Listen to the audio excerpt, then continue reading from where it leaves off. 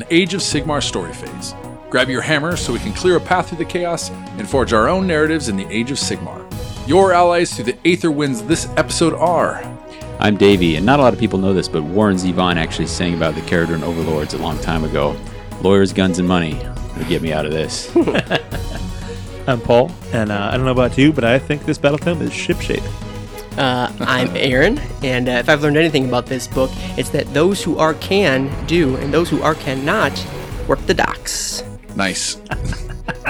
This is Eric, and when it comes to frigates or ironclads, I'd take Aether Ore. In this episode, we cover the lore of the Kharadron Overlord Battletome. Get ready to hear a whole lot of wheeling and dealing, keeling and cold stealing, and then if we have time after all that, we'll talk about those steampunk dwarden. How are you tonight, landlubbers? Yeah, that's us. Keelan, because on the ships, they've got the keel. You guys get it, right? Yeah, it's a funny joke. The underbelly of the ship. You know what? I was doing good. I'm doing much better now, actually. Nice. I haven't been here for a couple of months. Even though we were going to try and pretend like I had. We hadn't noticed. And that's how you're going to come back, huh? That is how I'm coming. That's how you know I'm here. Yeah. Coming in hot. But yeah, so Aaron. Yeah. How you been? Hanging in there just fine. I'd love to tell you interesting and compelling stories about things that I've been up to, but I am without. I am sans that. I'm still just working on terrain, which I feel like is all I've ever been talking about lately.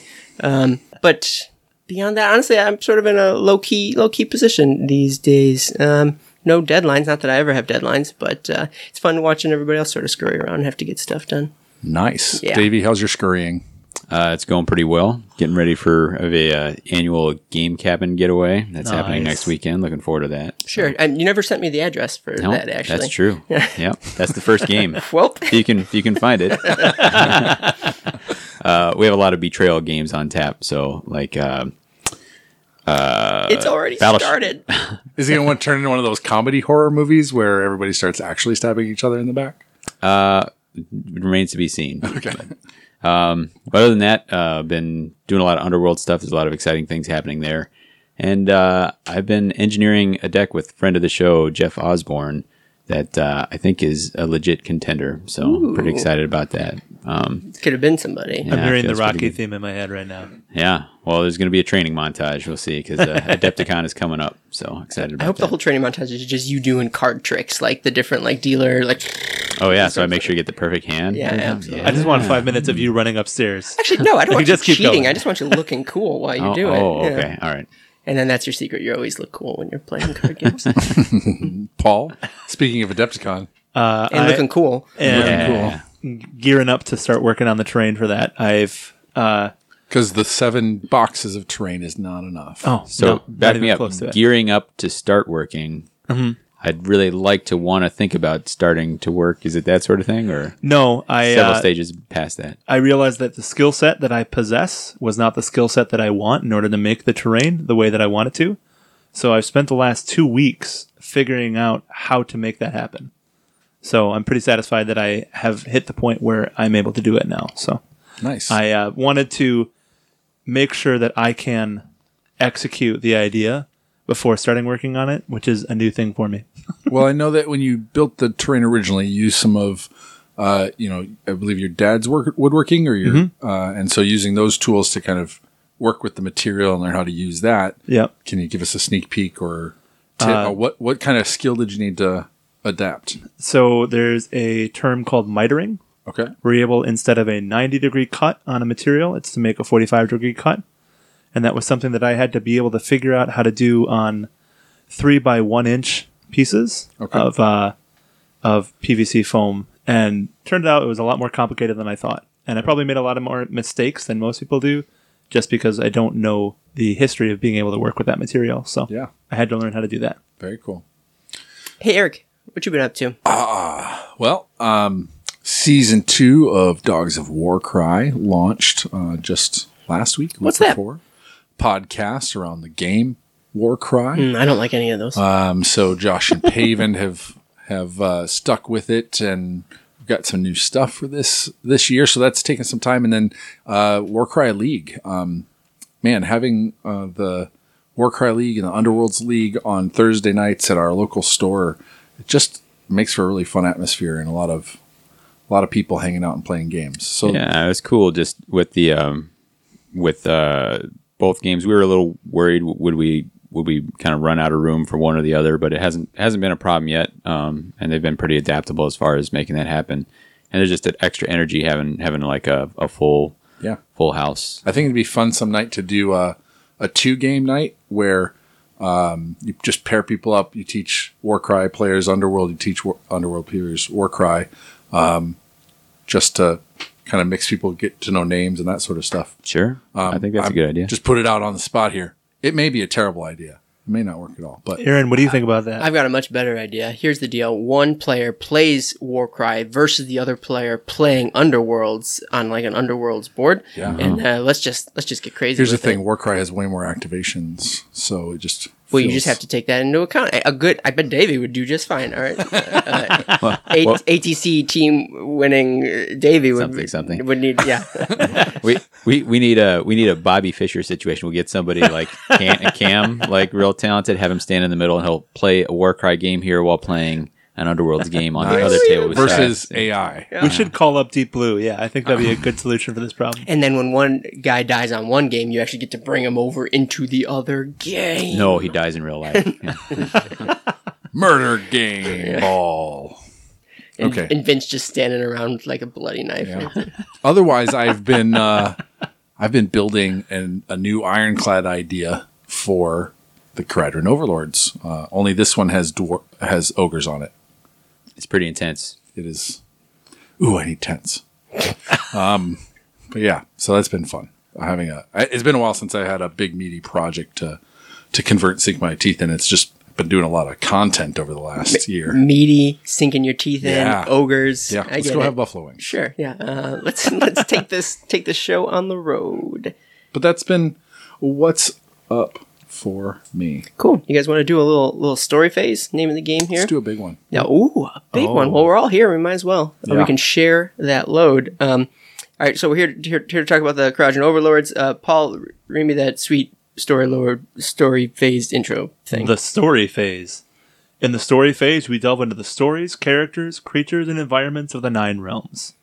I think I just said we're going to read or talk about the Kharadron Overlords Battletome, but I'm going to say it again because that's how important it is, so y'all don't forget. So this is KO have been around for a while now. I think 2017 is probably when they released, but we figured we didn't really cover them per se last time their first Battletome came out, so it was high time that we gave them their due diligence. Now. High time with this recently released Battletome, however long ago it was. 2017 is correct. Yeah, I'm a Nailed genius. it. Ding, ding, ding, ding, I ding. can do this all day. Give me another one. Whoa, Aaron, you rigged the balloons to drop. I feel like you rigged that up. But they're like, look at their engine rigger. Ow! Oh, God, it hurts because Aether Gold isn't real, nerds. All right, so for anybody who doesn't know, who's been asleep, I guess I don't know this whole time, could we try and catch them up? Let's reacquaint the world. Maybe with they've the just been below the clouds this whole time. Quite possibly, they've been landlocked, and we've been up. We've had our heads in the clouds. Yeah. Would Ascended. you guys be willing to make an attempt, give a try at summing up the Kharadron Overlords in one sentence only? Eric's raising his hand. He wants to do it. All right. A group of Dwarden left the past behind to rise above it all, find their fortune, sell it to everyone else in the realms while looking down on them. Was that a haiku? Huh? That's Kinda pretty sounds good. like a haiku. That's pretty Could have good. been. Hey, that was off the top of my dome, written down briefly before we started. That's not the same It's thing. not off the top of your head. No. I didn't edit it 3 times. Who wants to go next? All right. I'm going to go. So they are godless Dwarden sky sailors with a steampunk and industrial flavor that fly skyships and hunt for ether gold. All right, Davey, give me your best shot. Mendacious mercantile mercenaries mining monetary Minerals. minerals. For Mornar. Motivated by They're making money. Yeah, motivated by money. I appreciate mendacious. That was easily the biggest word that we had. You know, I'm I've- mendacious. I don't know I've what been mendacious pushing means. puns all this time, but I didn't know alliteration was your gift. So I feel like I feel like we deserve more of that in the future. Yeah. Just putting it out there. Keep that in mind. So, Aaron, what's your one sentence? Well, no, I don't have to answer the question. I asked. I'm putting you on the spot. The judges say. right now. I'm the one who knocks. No, wait, you think that of me? I didn't write it down. I'm like, you. You want my word puzzle? No, I'm Write it okay. down. I obviously didn't write it down because I got halfway and ran out of steam. Did you know going into it that you're going to do that though? I thought of it while I was locking eyes with Paul. So Intense. Those eyeballs, inspirational. Yeah. I was 2 words in when Paul was about to start. So. Nice. Let's say like Mercantile Duarden. Mercantile, good choice. I like it. that. Yeah. Sometimes just Merc. Manning, piloting skyships. I'm just going to repeat what you guys have already said. The fourth person doesn't really have a lot of creativity left. That's why I went first. They have a lot of excuses, though. That's sure. Are you an F1 driver? Is that what's going on here? Hey, they're not excuses. They're loopholes in the code. Yeah, that's true. So Mercantile Duarden, Manning airships decked out with extensive arcano technology, on the hunt for mystical, magical aether gold that powers the aforementioned tools. Manning airships. Your biases are showing. Yeah, by. right. Eesh. Awkward. So manning and womaning airships. Crewing. I knew what I was doing. No accidents. Guys, so I think we have painted an entire picture of this race. Episode done. Yeah. I'm missing one word from my little word thing here. Please lay it on us. Meritocracy. Meritocracy. Oh man, yeah. that should That was that was Oh, belonged man. there. And did anyone include the code in their description? No, nobody included the code either. We talked about that. I literally spent like 30 minutes trying to come up with every word I could think of to describe it, and I failed miserably to fit them in one sentence. Well, What's that's the the blurb. Where are we at now? What's next? Oh, you were, so I thought that was it. I'm That was the whole glad thing? you asked. This is all after the credit stuff, but yeah. Sure.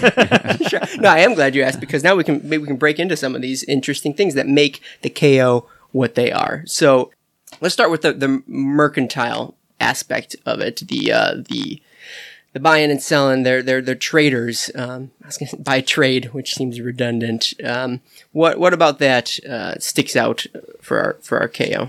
I think where they've kind of taken everything and boiled it down to a price or a cost.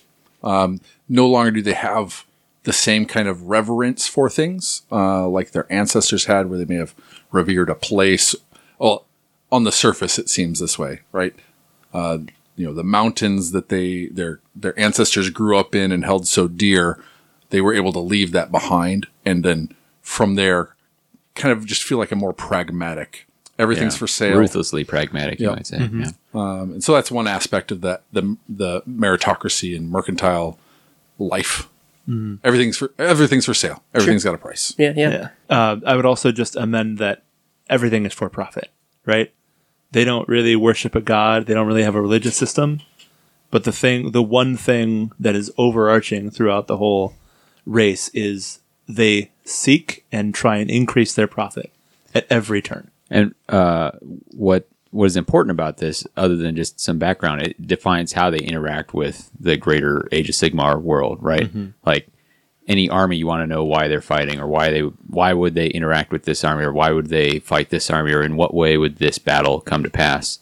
And their mercantile nature is defining that for them. So, and it's fun because it lets you make some connections that you would have been hard pressed to make with more traditional Duarden from the old world. So, I mean, I think even in our Trail of Fears, the skirmish campaign that Eric ran for us, like we set up that my overlords had some interactions with Aaron's Ironjaw's tribe, and you were able to do that. I had, was able to do a fair piece of background on that, and it didn't feel forced or out of place. I mean, even this book mentions that it is kind of rare, but not unheard of, for them to trade with the orc, the greenskin tribes. I was like, right on. Yeah. Cool. And I hope I'm not wandering too far afield by bringing this up, but it's interesting that it kind of relates a little bit to the other main Duarden faction of the Moral Realms, which is the Fire Slayers, which is they're also willing to de-wheel and sort of negotiate with folks for a similar but not exactly the same reason. They're not necessarily motivated by money per se, but rather this particular brand of money, which this isn't a Fire Slayer episode, we don't need to get into. But like that ends up being sort of a hallmark of most of the Duarden races that we see in the Mortal Realms. And that's what they've done well with Age of Sigmar in general, is take some of these tropes, traditional fantasy ideas that we're all well familiar with, and take a twist. So both these Duarden factions we've seen are pursuing money, but they're doing it for reasons that are not, the traditional that we're used to seeing, in Tolkien-esque sort of fantasy. And I like seeing that familiar. It's cool to have that familiar piece that's got the twist on it, rather than just being like, here's something like 180 degrees away from that. Like that's a cool way to approach it. Yeah, it reserved the greed, which kind of is a hallmark of all the Duarden or Dwarf and even other fantasy systems. But it really scaled it down to allow you to understand how this grade is different from that grade, right? And that's a really successful thing to do, especially with the KO versus the Fire Slayer versus the normal Duarden that live in the 8 realms. So sure, I think that because they're quite a bit different than what were traditional Duarden, I feel like the Fire Slayers made one step on behalf, one step for Duarden kind of thing, where having that little twist where that Urgold was so important that they would work for chaos, or they would work for destruction in return, made it easier for us to maybe make that jump for KO, where they're like, yeah, we would do the same for anybody. So it's kind of, it didn't feel out of place once we had those rules in place. Sure. Speaking of out of place, let me ask you about the next maybe hallmark of this faction. No longer groundbound, these sailors of the sky, but rather now they are bedecked on their airships, flying all about the mortal realms. What about that grabs your guys' interest? I mean, again, it's a cool twist, and I just talked about how like it was cool to see something that was a 180 degree switch. This is right, like, and this sort of came to pass. I don't know if I'm jumping too far ahead here, but during the Age of Chaos, as the Duarden are retreating, some retreat downwards and are presumably overcome, or may however they get, or maybe Fire Slayers. They're still there. Yeah, maybe they're still there. Root Wardens went deep. Yeah, I remember those guys. I do. Yeah, think about them every day. Rad as heck. But some of them retreated upwards, and then when you run out of places to go up on the mountain, sky's the limit. Yeah, exactly.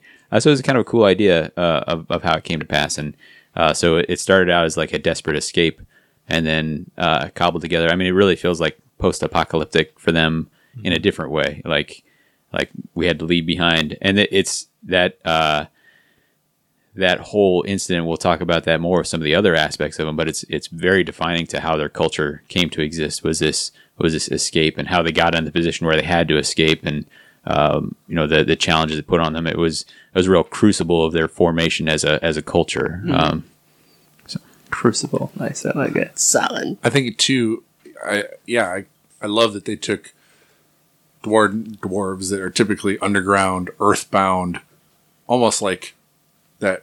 Making the joke of them being short because they're just so close to the earth and would be unwilling to change that, and they just went to the extreme on the other side and put them up in the air first, like they're the first ones up in the air, really. And the airships, like in order to do that, you believe that because of the trope of their craftsmanship, like that they could build something that's worthy of that could get them there. Like they're ingenuitive enough that would work. It makes sense. Yeah, I think the character of the aeronauts is really just such a compelling image. And I think they successfully have managed to combine the Duarden with the aeronaut. But again, keeping with the Duarden trope, they're dependent upon mining. But instead of being mined from the ground, it's mined from the air with this ether gold. It's a lot of combinations of keeping the tropes and twisting them together. And I mean, the miniatures really tell the story really well. But the Battletome just gives you the background that helps you to understand where that story came from. And I think they did a really good job with that. We can jump into Ether Gold in a second. I just don't want to miss the opportunity to make this goof. But I can only imagine the scenario where GW is like, all right, when you have to come up with these new races, what do we got to do? Well, we've got Duarden. They'd like to live on the ground. Wait, what if they lived in the sky? We've got these elves. Normally they like to live in forests. Wait, what if they lived in the ocean, though?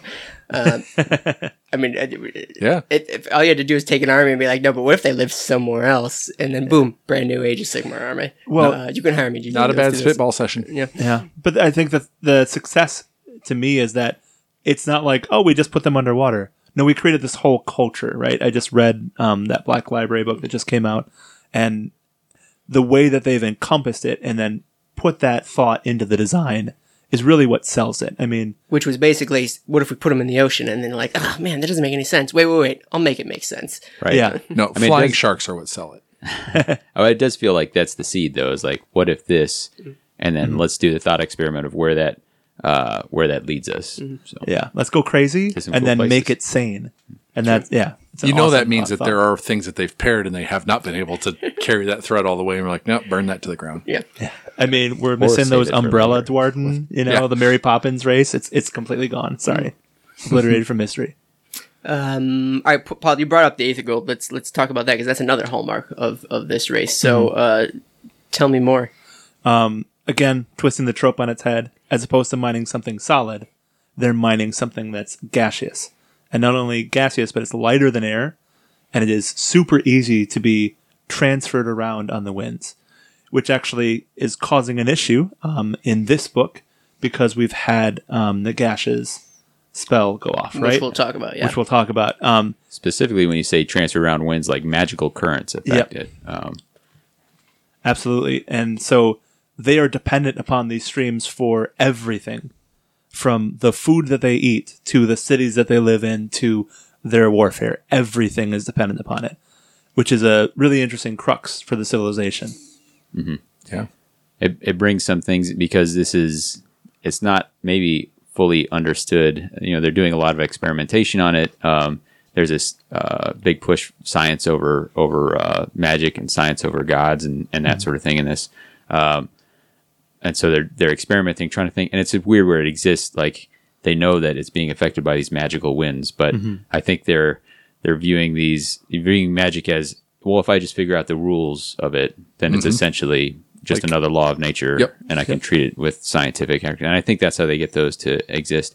But back to the Aether Gold, they're not sure if it's a renewable resource. They don't know if it's exhaustible or not. And so there's some that are worried that, hey, we're consuming this faster and faster and faster and growing more and more hungry for it. What happens if we use it all up? Like, have we hit peak Aether Gold? Like that's the concern here. And so that creates sort of an ominous undertone for some of this. And also a real life parallel a little bit. Ouch. Yeesh. Too real. That connects into one of my favorite themes that's really brought to the fore in this book. Is it environmentalism? Is it an unreliable narrator? No, actually. Yours is better. I'm going to cut mine out. Is it interesting? I believe so. But you be the judge. Is the industrial theme. Not only just industrial, but heavy, polluting, soul-crushing, like Victorian Industrial Revolution theme to this race. I don't recall that from the last Battletome, and it really is illustrated very well in this one. It, before we get too far away from Aether Gold, it comes up specifically that Aether Gold is super caustic, and a lot of its byproducts are. So very, very dangerous in and of itself, like it's a hazardous material. But yeah, and they talk about the difference between some of the skyports. Yeah. Some of the more traditional Barrack Thring uses these old, some would say antiquated versions of powering things, but their air is way cleaner because they're like, the old ways. Old ways are better. Yeah, and especially the way they're talking about the way that the Kharadron society is ordered. We're seeing the Arcanauts, right?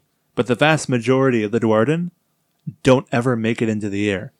They are working the docks if they're good, right? If they are wealthy, they're living in these floating mansions. If they're not, they're working in the factories. Yeah. Right? They're living in these cramped conditions, just full of pollution, and toiling and toiling. And they even talk about the water being polluted and just dropping onto the land below. And that's a really cool just image. Not for the people below. True. But it's a great hallmark of how this race functions. And it's a great illustration of profit at the cost of everything. I was really liking them for a little bit. Thanks for that, Paul. You're welcome. Cool. Then I'm going to bring up the last, at least to my mind, hallmark of this race, and that is the ethos that they abide by when doing all of this stuff that we just sort of described. As they call it, do they call it themselves the Kharadron code? Kharadron code? That's a little. I mean, couldn't think of a better name. That's a little on the nose, don't you think? But this is a code that. Basically, all of these Duarden live by. It's an exhaustive, thorough, and a third word that means those two things, code that basically rules any number of interactions between the Kharadron, between themselves, how they interact with the world at large, how they go about their mining of this ether gold, how they're supposed to man their ships, etc., etc. And it's, I think, a fun little inclusion that anything they do can always be referenced back to this nebulous, not necessarily easily defined code that can be sort of interpreted in different ways. And because of that, they can always, any of their maybe unscrupulous actions oftentimes are supported and pushed by the code that they're following. Tell me more about the code, fellas. What do you guys think about it? Well, it was created in a council on this floating island called the Island of Madralta, which is a really fun pun for me. Is it Madrid and Malta? Malta is an island. Yeah. And I believe there were councils that were held on Malta. So I think this is a famous conference of Malta during World War II. Get the allies kind of figure out what they're going to do. So. Yeah, it's interesting because I've heard talk about crossing the Rubicon, and I'm crossing into 40K here, so I apologize. But crossing the Rubicon is actually a term that was used in war. And now when they talk about Primaris, they talk about crossing the Rubicon. Huh. So they're starting to get more actual war lexicon into Warhammer and Warhammer 40K. And it's a fun way of making everything seem more realistic and more I want fantasy. stuff to feel less realistic. Get your facts out of my fantasy. Nonsense. Yeah. But basically the idea is that once they managed to rise up into the air, everything got better because they were able to defend themselves and they were able to subsist on their own without being constantly fought. And when there is peace above, of course, strife follows as everybody's saying, well, that's mine, that's mine, that's mine. And they were fighting constant civil wars back and forth. Yeah, those were mines. Those were mines. Those were mines. Yeah, exactly. Well, in the early days, resources are very scant. You know, they don't have all their technologies, and it's all desperation to survive. Yeah. And we talk about that post-apocalyptic environment. Yeah. Like that's a theme that comes with a lot of post-apocalyptic media. You know, what do you do with other survivors? Are they friends or foes? And here they started leaning towards foes. Like they were on the verge of, after escaping chaos, maybe wiping themselves out. And so then they sat down and had a big ham session to figure it out and set up basically the code of conduct, rules that would govern their society. And they're exhaustive. But like all rules, there's loopholes. And that's some of the funnest parts. Well, and I think, this Why are you smiling so big? This is one of those things that makes them Duarden that we know, right? Because, the Duarden that we know or that we're familiar with in the past have a very structured way of doing things. It's often dictated by ancestry, by blood, and this is the antithesis at the same time. It's just another version of creating that order out of chaos and kind of you're almost judged by how well you adhere to that order, right? In the same kind of way. The other side of it, though, is it does feel like instead of that structure making room for grudges as a basis of, keeping track of how you've been wronged, this came out of trying to create more peace. So there's while there's loopholes, it almost feels like gives room to let go of grudges, right? It gives you room to not have to keep track of that. I'm sure there's still grudges and all that kind of stuff, but it just feels like a more permissive. It feels like a more peaceful version of creating order, and it puts it kind of gives that pick you up by yourself by the bootstraps and make something of yourself a little more go west, young man kind of mentality, which has its own perils in the system. But yeah, kind of tries to do away with grudges. It kind of seems like there's less opportunity for a grudge where if you were quote unquote wronged, but someone was able to point to the code and be like, no, but I got away with it because of this. You'd be like, it's not your fault. It's the code's fault. I mean, not the code's fault. Like, well, okay, I should have known. I should have known better. Yeah. It's written right there. You know what they call that when you can skate through those? I can't wait. Gleaming the code. Oh, goodness. That is I don't quite get the reference, but it's still fun. Oh, you know Admiral Christian Slater. It's an 80s movie called Gleaming the Cube about skateboarding. I was more of a Brink guy myself. That's right. That was inline skating. I mean, it was good. It was a super deep cut. Real solid. It's not important unless everyone's laughing. I mean, yeah. As far as trying to make a real world parallel, it's basically a constitution, right? For Americans, as we are. It's a constitution that is constantly getting amended, constantly getting changed. And constantly under attack. Exactly. Constantly under attack by Mornar. But there we go. Yeah. So it's a really interesting, like Eric was saying, interesting detail of this culture and civilization. And it defines everything that they do. But at the same time, it defines the limitations of how far they can go. And this calls to mind, I guess, in that as far as order armies go, like there are fewer order armies that are more order than KO are, right? Because I mean, they literally have a document to define how they go about, like how society even runs. Like that's quintessentially an order. Nagash is a bit more ordered. Well, he wants to be. Is this the conversation? Is this the direction you? He's got to be brought up once in a while, like every show. Sure. Friend of the show, Nagash.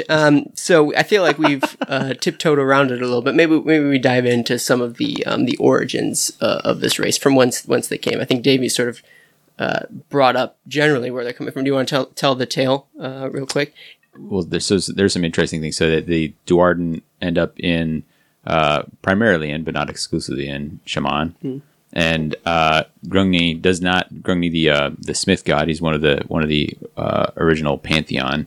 As far as Age of Sigmar goes, he's not one to coddle his followers, and they're not one to accept that. And so once he's got them set up, like, I'm out. Peace. I got things to do. Yeah. But it does say he left humans, Duarden, and golem kind in Shaman. Whoa. Yes, we do have a new weirdly, race, for sure. Yeah. Was this location called out in the first book? I don't remember it specifically saying that he set them down in Shaman. Basically, this felt new to me. That because I remember in early days, we were in Shaman for the Realm Gate Wars, and we saw stuff going on in the distance that we thought maybe was hearkening to these guys. But yeah, Grungni set up a space for like a paradise in the middle of Shaman with resources and jewels and gems and just the riches of the realm for them to create their civilization in. And that was interesting to me that there was this Eden that he created. So that we know that the Pantheon's like set up the realms for mortals of different kinds, but this was felt like the first time we got like a real picture of like what was Grungni's idea of that for people. And that was really awesome. Yeah. So there is a realm stone for this realm, as there are for all of them, called Shamanite. Shame on you.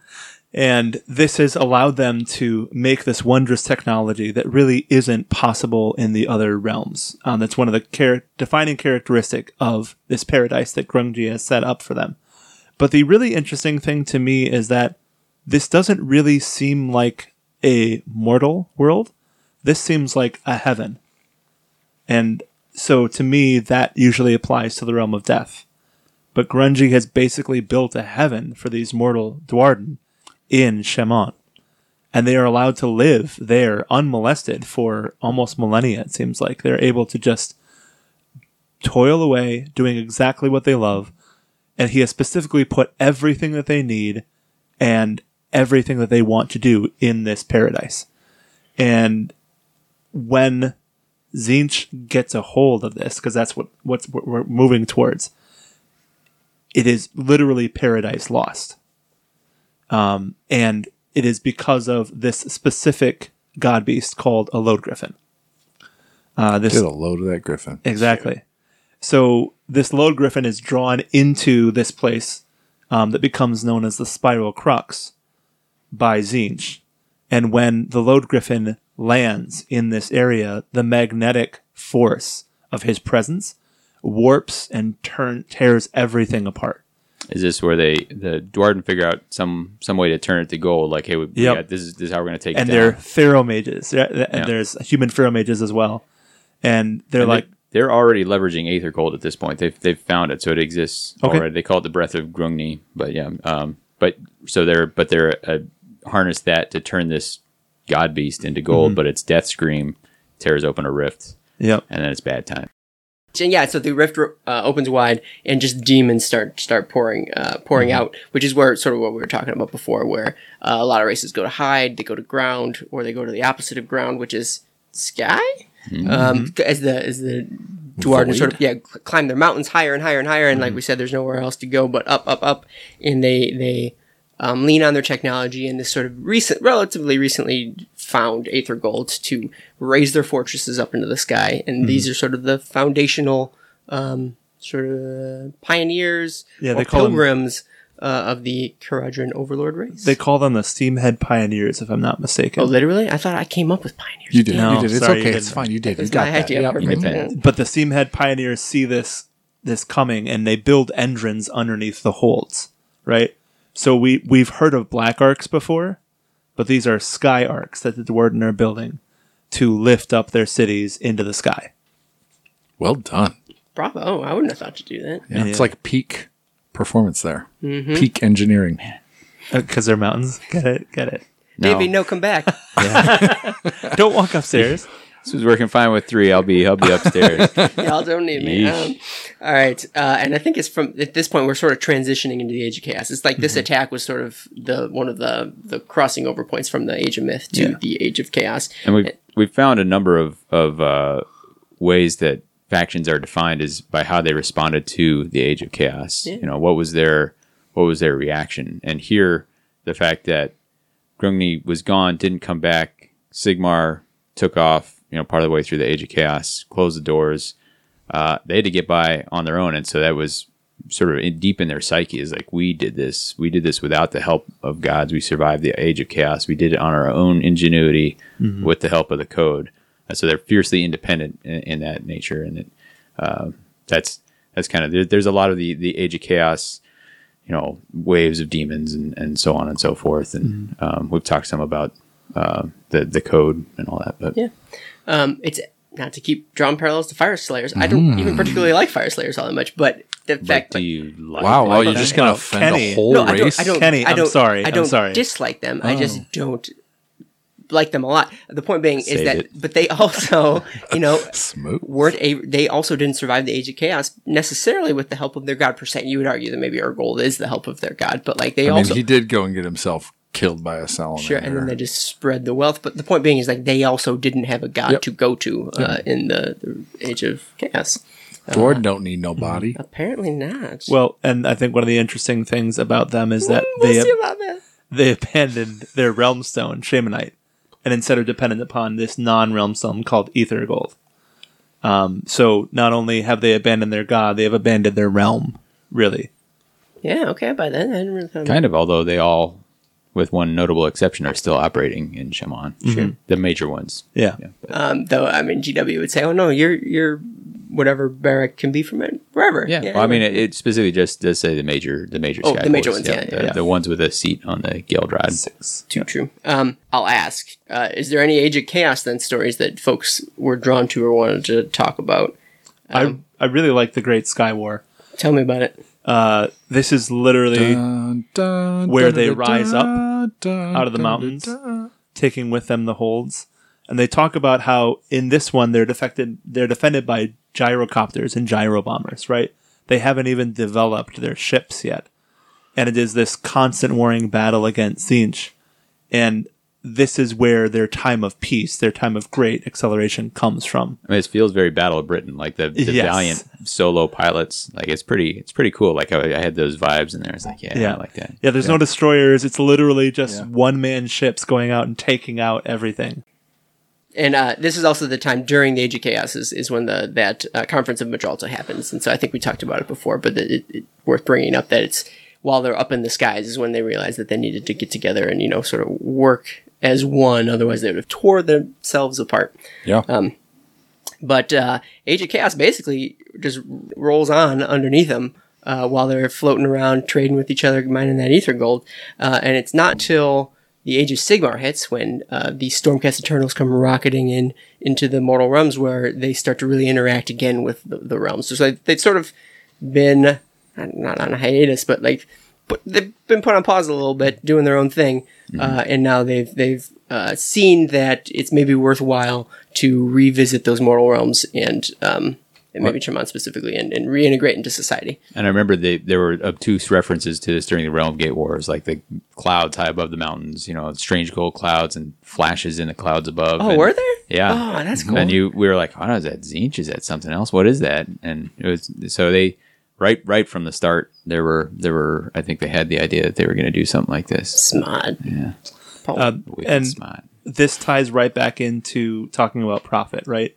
When the Stormcast chambers open, that's when the free cities start coming out, and the stability is there to allow the Kharadron to determine that there is profit to be made. Sure, because they don't jump in right away. As soon as the gates open, they're not like, all right, this cavalry charge time. Like, we're going to wait and see. We got by okay. Mm-hmm. Let's make sure that we're not going to tip our hand and get ourselves in a bad spot. Yeah. That leads into one of the stories that I really liked, and that was called The Grand Tour. And this was a case of Brock Gundrenson deciding to go and meet with some of the Stormcast, take a tour, and they go to Greywater Fastness, which is kind of that industrial Ironweld city of Sigmar, to kind of see what everything's about. They mention Valius Malidi as the chief architect. And it says that, so he goes into kind of tour the facilities, see where their technology is at. And there's an abrupt stop to the tour. He goes back to his ironclad or to his ships. They take off without a word. And we don't have confirmation of what caused him to cut off take trade. Right? Cut off trade. So I want to pose to you guys, what did Brock see that caused him to flee? Not flee. Just leave. I don't know what he saw specifically, but I think he tapped into... Wait, I don't know if it was said in this book, or is this something I know from somewhere else? You know it from somewhere else. Okay, gotcha. But I don't know what he saw, but I think he's been tipped off that the folks he met with, the leadership of that city, not what they appear to be. And I think we know from other sources that there is a Tzeentch influence, maybe a Tzeentch infiltrator in that town. Gotcha. One of their age-old enemies. And so he sniffed it out some way, somehow, or I don't know, maybe just has a bad vibe. The guy's, he's gotten by. He's got a bad feeling about this. Yep. So that's enough for him to cut stakes. I'm glad we have some story there. I wanted to speculate that maybe he saw some tech that maybe they had stolen from the KO or from some other engagement and were adapting, or the opposite, that it was just so far below them, because it also talked about how they'd already gone through kind of the cog age themselves and had surpassed that some time ago. And so there's maybe not enough here to offer. Not much to do. Yep. But I don't think that precludes it. Well, it could be all the above. Right. But I like that there is I thought that was a mystery, but no, it's not a mystery. Like the mayor or something is actually like a Tzeentch. I think, and I've not read the new Tzeentch book, but I think that is where people were drawing the connection. Like, I think there's a reference there to a cult burgeoning in Greywater Fastness. And if anybody's sniffing out, I think the KO would be the ones to do it. Also, speaking of stories that this time frame reminds me of, there's one of the first, I guess, interactions of the KO and this sort of new Stormcast forces is the Battle of Vindicarum, which is a free city in Shaman.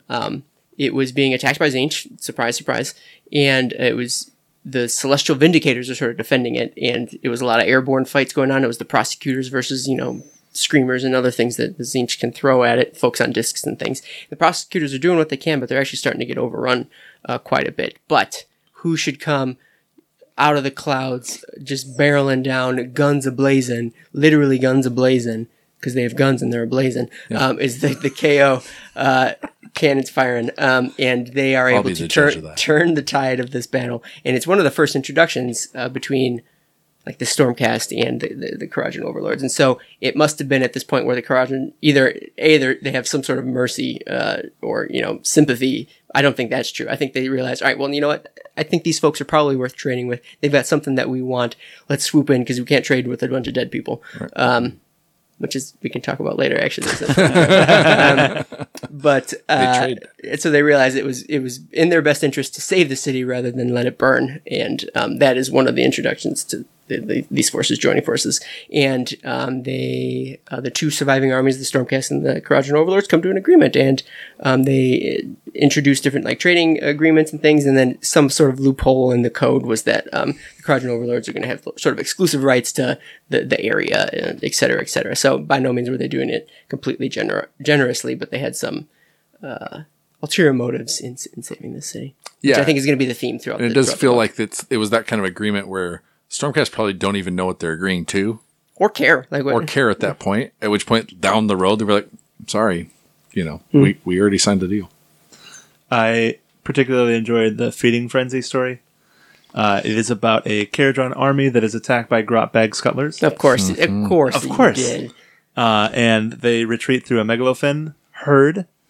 And I just like the image of the KO, like, nimbly steering in between and around and under, whereas the grotbags are just like crashing into everything over and over, because at the end of the story is that the Kharadron Overlord fleet does escape and the grotbag scuttlers do not. I mean, that's a very Star Wars scene, right? Like there's stuff flying around like asteroids and things. And space slugs. Yeah. They'd be crazy to follow us into a asteroid field. Yeah, sure. That's actually the same one I picked because it had this idea of. So one of the cool things about this faction is that you can reach back into both naval history and aerial history of aerial warfare and naval warfare, and draw inspiration from those things. And so there's these cool stories of navies like been ambushed. We've got to do this desperate maneuver. If we can get through this perilous strait, then we're on the open seas and we can get away. Actually, and that's another thing, they use the term open airs is airspace that is not controlled by a skyport. It's far enough away. So there's the idea of like here's the sovereign air of a particular skyport, but the open airs. There's different things that apply there. But that touched on what I really like is when they use some of the historical references, or just give it that little touch of the idea of sort of the age of exploration or naval warfare of the 17th and 18th centuries, and pretty fun stuff. Yeah. International waters. That's the phrase I was looking for. Couldn't come up with it. And it's interesting because as time goes on, like the airs are oftentimes just as dangerous as any sea would have been. Right? They have all sorts of things that. Like this is a dangerous region because the winds are particularly violent, or like I don't know, there's some weird floating island or something like that. There's just as many perils in the sky as there would be for explorers on the sea. Yeah. There's those parallels. I think here too that the fact that they introduced the grotbag scuttlers, I think there's both in these stories, but also in the models and the hobbyists where we've seen this army and it's inspired so much. Like, going to the air captured a lot of imaginations. Absolutely. And so just seeing, just broadening where we thought we could go in the mortal realms. And you see so many conversions, Paul's has his take on grotbag scuttlers, and we've seen a few others, and Skaven, KO armies, and Auric pirate, there's just so many, like we've put more things in those suits. We're like, we want more boats in the air. Like if Age of Sigmar, if they tore it down and just made like Skies of Sigmar, I think we'd probably be okay with it. It feels like a large part of the player base or the hobby base would be like, yeah, just give us skyships and we'd be happy. I mean, you could just reproduce Dreadfleet, but like for the air instead, right? There you go. I don't know much about Dreadfleet. I know Paul has it though. Well, speaking of Kharadron technology falling into the wrong hands. Oh, goodness. There's another story that I liked about the Scrap of Spill. There's a big mountain of rusty metal, and underneath that scrap, that whole mountain was built on top of a Kharadron dreadnought named the Zangamendrung. and carried experimental weaponry and brought down during the Age of Chaos squadrons of. So they decided to go in and kind of try and take it out, like to come back and rescue it. Well, that didn't go as planned. They were able to like reveal it or like blow enough stuff up that they could confirm that it was there, but they got chased away and did not. Were not able to recover it. And in my head, I'm sure that I don't know if the Grots there, or the Greenskins there, had any clue that it was there, but now they do. And it feels like now they have the ability to resurrect this dreadnought, and orcs and more goblins in the air with experimental weapons. Seems like it's a possibility in the future. And they'll paint it red and it'll go fast. Yeah. It will go fast. So I liked tying something that we've already heard about, seen, or thought about, and then now it's just got another purpose in the story or connects to another thing. Well, and I think one of the other interesting things about the Battletome is that it talks about these larger ships, right? We've seen pictures of them before, dreadnoughts, and we have been mentioned before, but we start getting an idea of the actual industry of the mining itself. We're talking about these much larger harvester ships and what happens when they designate a field as theirs. And I particularly liked just that specific details, the specific details that allow us to be able to envision what happens when this is going on, right? And they're really focusing a lot on exploration at this point. And the exploration is because of the Garrick Tormund, which we had kind of mentioned before, which is when Nagash creates the Nadir, it creates this just mass confusion as the winds of magic just shift completely. It's their term for the necroquake. Exactly. And the Ether Gold fields that were here have moved who knows where, and now they have to go out and find everything. And this is definitely a new thing from the last Battletome. This is moving forward into the Perpetual Now, and the Perpetual Now for the Kharadron Overlords is everything is new. Everything has to be rediscovered. New claims. New claims. Even though everybody talks about how the fact that Ether Gold is never supposed to run out, they have lost significant portions of their mining. They've lost significant portions of their fleets. It talks about Barak Nar has lost a fifth of their fleet in the Garrick Tormund. So this is a huge, devastating event that's happening. And yet, for every claim that they've lost, it's also a time for great discovery, as you sort of allude to, because there are new claims to be made. Mm-hmm. For every ether gold vein that sort of floated away on the winds, a new one maybe has floated back in some other place. And so there is a mad gold rush, literally aether gold rush, to go and restake new claims where claims did not exist before. Mm-hmm. And maybe it was, tangentially related to a previous claim, but that's not yours anymore. It's different. Yep. It's a new one. And so that means that there's opportunity for change and advancement for each of these skyports to reclaim stuff that maybe it belonged to someone else before, but no, now it's different. Yeah. So it all is not lost. I think somewhere it says in the Battletome that I forget what they even say, but the point is that in great times of great strife, there's great opportunity to be had as well. And so they are very optimistic about it. They don't despair at the situation. They realize, all right, when the change brings opportunity for advancement, which they hop on. It's an exciting time to be a corruption. And one of those times somebody loses a spot on the council and somebody else gains because of that shift in wealth and who owns what. I think Zilfin ends up gaining a ton of stuff because of their quick ships.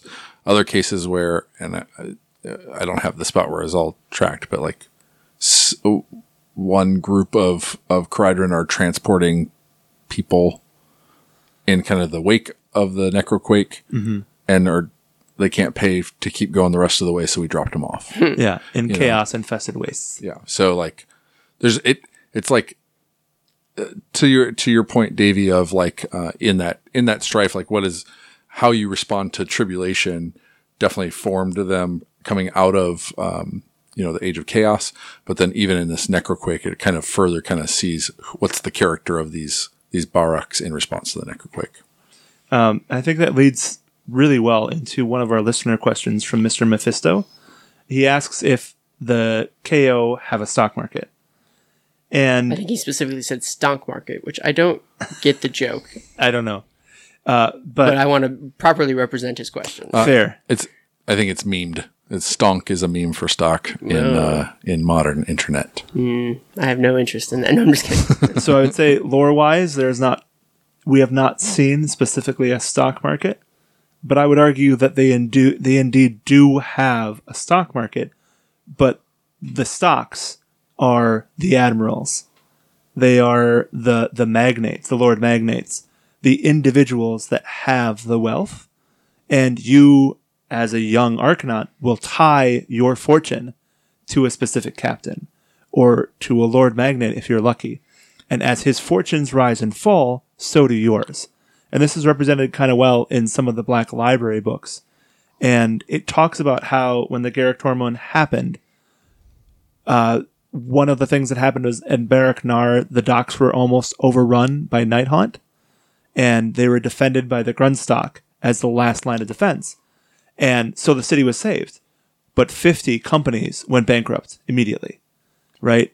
So there isn't a stock market per se, as in like a New York Stock Exchange, but because we have these powerful individuals, we do have you buy stock, as it were, in an admiral by signing on to their ship, or they're buying out your charter.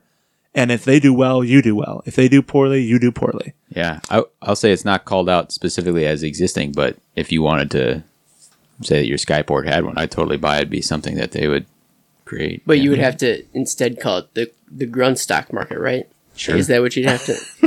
Thank you. So that's kind of the situation we find ourselves in this sort of post-Necroquake world. A couple other listener questions sort of tie into this a little bit. Koros from our Discord channel, by the way, if you ever want to... Scarbrand's daddy? Yeah, Scarbrand's daddy. Oh, yeah, you know him. Okay. If you ever wanted to ask a question of this illustrious podcast, you could do so whenever we put the call out in our Discord channel. There is no rhyme or reason as to when I do it, so you just have to be there all the time, like all of us are. Yeah, never leave us. Please leave there. But Koros did ask you, do you think they will play, they being the KO, will play a more significant part in the lore moving forward? And then also, I'll throw in Paven's question too. We can talk about both of them. Paven from the hit podcast, the breakout show of 2019, Dogs of Warcraft. Thank you. Any new plot developments or teasers about where their narrative is going? So both of those are looking forward. So this is where we're at now in the again post Necroquake world. What role do we think they're going to play in the future? Is there any hints or anything that we saw in this book? I don't think so. Well, number one, Brock Rungson was my third pick for the draft for moving the plot going forward. So I'm hoping so. Sure. Fingers crossed. Fingers crossed. There's an advancement of the campaign coming up soon. So yeah, there's that.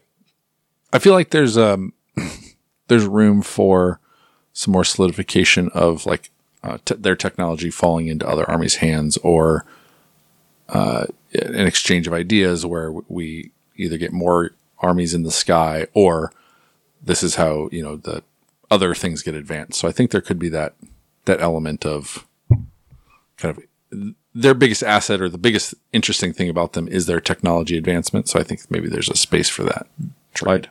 I'd say two things. One is that this new push after the Aether Gold seams have been blown all over, the new push, this challenge that has become opportunity, means that they're pushing and exploring. There's a chance they're going to pop in somewhere or encounter something that hasn't been interacted with as much, increases the odds of that. And the other significant one is that of these 6 major skyports that are part of the ruling council, one of them for the very first time has left the realm of metal. Is no longer in Shaman.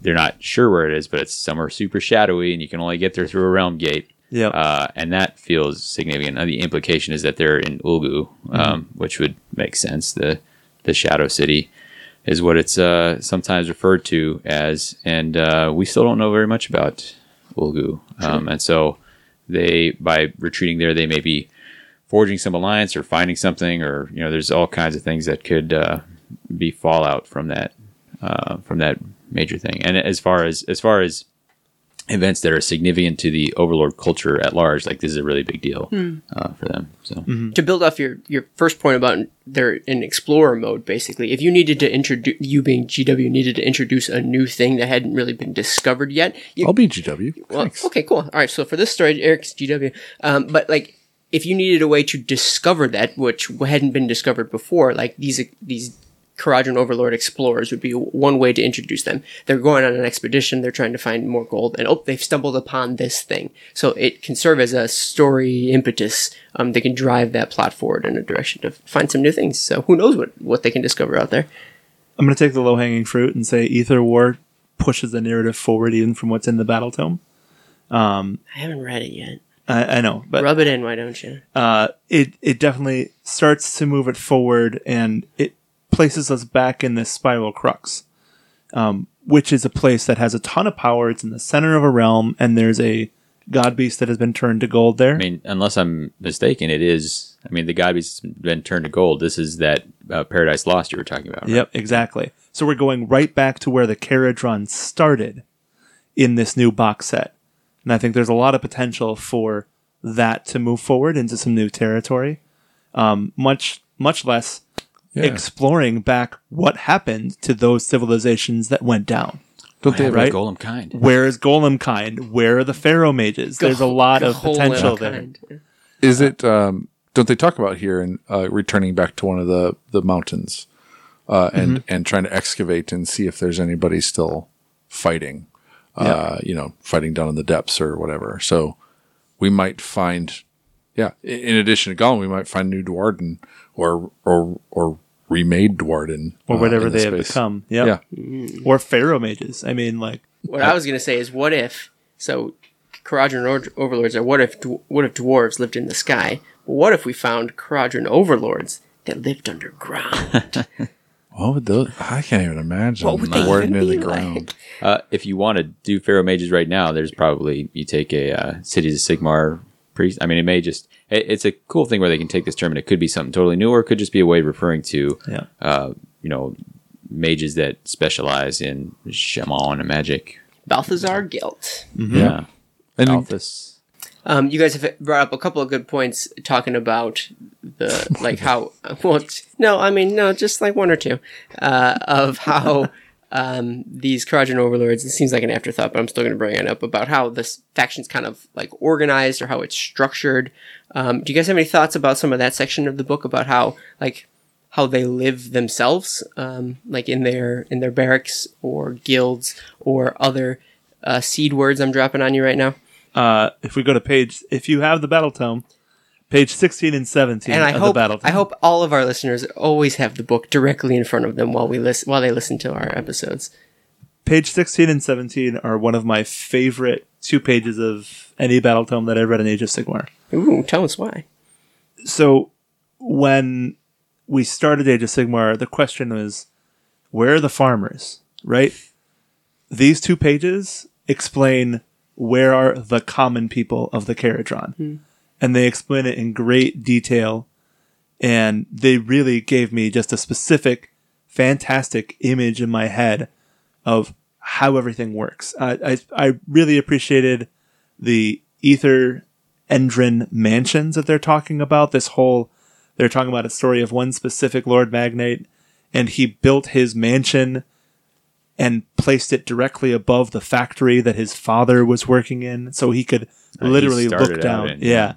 It really is this like rags to riches narrative that they're pushing with the way these admirals are moving forward, because that's a definite strong point of this culture, is that because it is a meritocracy, bloodline doesn't matter. What matters is how well you move forward. And one of the things that we kind of haven't talked about is that you have to be chosen to become an Archnaut. And there's also this other mercenary company called the Grunstock. And everything in Kharadron society is focused on being able to make this muster. And once the muster happens, then anybody that succeeds can go anywhere and do anything. Yeah, in usual terms, I will mitigate your superlatives. I wouldn't say everything, but it's a big pressure for a young Kharadron they can go to the academy and they get 3 chances to pass muster, and if they don't, then you got to find some other role. If they fall behind, they can always catch up to muster. I was sitting there, I'm like, who else is trying to make a mustard joke right now? I'm sure Not someone me. is. High five across the room. But because of the Garrick Tornum, they've lost so many people. They're remustering again. They're allowing people to try out again. So there's another new potential because of the Garrick Tornum that allows more story points to move forward. Sure. I mean, I think what's interesting too is, I mean, there's this ideal of what, like you can be what you want to be, or, by your own merits. But I mean, we've seen this system before. It's still who you know, right? It's still, connections are as important. But yeah, I mean, there's a lot of different roles outside of just the ship life, which was really cool. That there's support for, working on the docks. There's support for all the things that go inside. I mean, there's somebody's got to run got to work in the factories and all that kind of stuff. And so there's, I don't know, maybe, I don't know if that's room to expand into, the exploring in the military are definitely the more interesting parts of it. But the fact that there are, highfalutin dudes in towers. Yeah, it'd be great. I've not read Prophet's Ruin, which is the follow-on. Yeah. It would be great, and this may happen in there, I don't know, to visit a skyport and spend some time in it. Which we haven't seen that yet.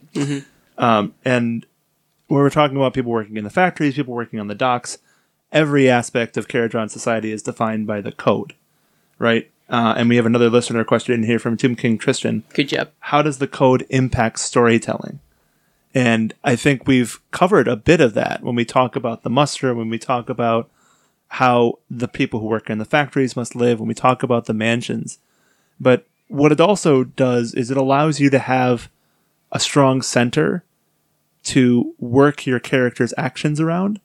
But even without a god, even without a faith, even without a religion, you can make good choices and make bad choices.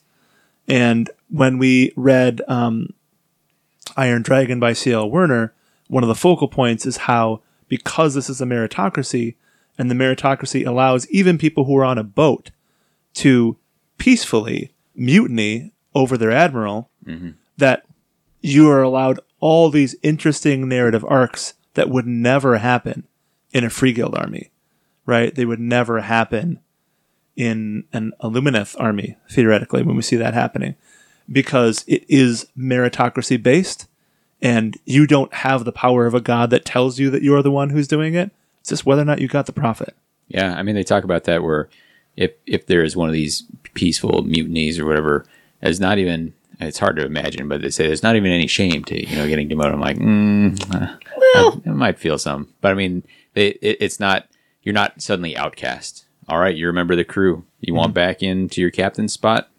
Show Earn it. Yeah, earn it. I'll add just one more thing too in terms of the code is that we definitely see a lot of character of the different barracks defined by how they interpret the code. Thring is very old school, literal, read it as it is, right? By the letter. And you get Mornar, who lives in the gray. And so I think if you were, to tell a story about a Dwarden or a Kharadron overlord one of the first things you should probably do is not just define which barrack they come from, but how they interpret the code, how they navigate that with other people is a foil to, I think, any KO should be measured by in storytelling. And I think if we were to see one in an RPG in the future, that would be one of those defining background things is what does the code mean to them? How do they interpret it? Yeah, I can't even imagine. And when telling stories, it's sometimes nice to have a set of rules, nebulous as they may be, so that you can go out of your way to break them, and make a compelling story that way. And so knowing that there is some sort of structure that you can, a box that you can think outside of when dealing with these stories, when dealing with the KO stories, is instructive and helpful in constructing an interesting story, I think. Well, and when we're talking about the code, there are 2 pages in the Battletome that are literally just devoted to amendments that are proposed to the code since the Garrick Torment. So what pages are those, Paul? That is page 9 and 10 and 11, excuse me. So that that is my favorite spread in the book for two reasons. One, it devotes a ton of space to the code, and it there's specifically so what we got: articles, amendments, and footnotes. And I'm going to get the specific numbers wrong, but I think it says something like there's just 7 articles in the code, but they have many points within it, and then amendments to that, and then footnotes to that, and they tie that into the rules later. And I bet you there's some resource, and I didn't think to go look for it, but somebody somewhere has to have compiled as much of the code as been put down, Has been published, and try to piece it together. I would love to read that. It seems cool. There's sub amendments. What's that? There's even sub amendments. Right. Yep. 327B. But that page gives us a look. I think it was a great thing to put in there because the code is so essential to how they do things. And like, here's a bunch of examples of that. And then here are amendments that were brought to these and the why, basically. And that's real fun. And they have a picture of all these different individuals from different skyports, including, significantly, a couple female Dwarden. Yep. Bartha, Harold's daughter from Barrack Nar. Yeah. And Magbeth Isram from Barrack Warnar. Which I love, because if you think of this, if this like super capitalist meritocratic society is there, then they're not going to say, well, you're female, obviously you can't do this. Like, hey, if you can hack it, do it. So I love, and this is something that wasn't in the last book. I think is a great step forward. That makes sense. So my favorite spread in the book is right there. Well, and the interesting thing is that We'll be the judge it of that. moves the narrative forward from the last book, where one of the amendments is about being able to water down your ale against the Free Cities, right? As the Mornar one. Right. So playing on a trope, right, of like, they brew beer because they're Dwarden. But another one says that there is now a specific group of individuals who are devoted to specializing in fighting against Night Haunt, particularly. And they have their own special uniform that they wear. You're talking about the Grunstock company. They're all in black armor. They're specifically designed to be stopping ethereal types. Death Company? The Black Marines is what they're called. Yeah. So another amendment to the code was something to the effect of like, well, if you're at war, it is utterly illegal for anyone to do business with the target of whoever you're at war with. Economic sanctions on top of your for as long as they draw breath. And they needed to amend the code because there was a problem. Because when you're dealing with OCR Bone Reapers, ain't nobody breathing over there. So they needed to include them because otherwise some shady individuals were still trying to strike some deals with the OCR Bone Reapers, coming up with all sorts of stocks of bones and trading, to get whatever they can out of them. Well, and it makes sense too. I mean, they're relatively new to this, so they figure out how they'd interact. But you can believe that it wouldn't have come up before. I mean, maybe vampires you would have traded with, but like hordes of zombies, I'm not trading with them. And you would think when you're drawing up a code, you'd know not to write stuff like as long as they draw breath. Like, you know where you live, man. But still, sometimes you gotta amend that code. Well, but it also feels like the powerful are determining what the weak shall do, right? Or they're trying to close these loopholes in the code. And that's another interesting expression of the dynamic that exists within this meritocracy. Every time you try and... I don't know that they're there to try and close loopholes. Well, I'm sure as many are trying to close as trying to open new ones.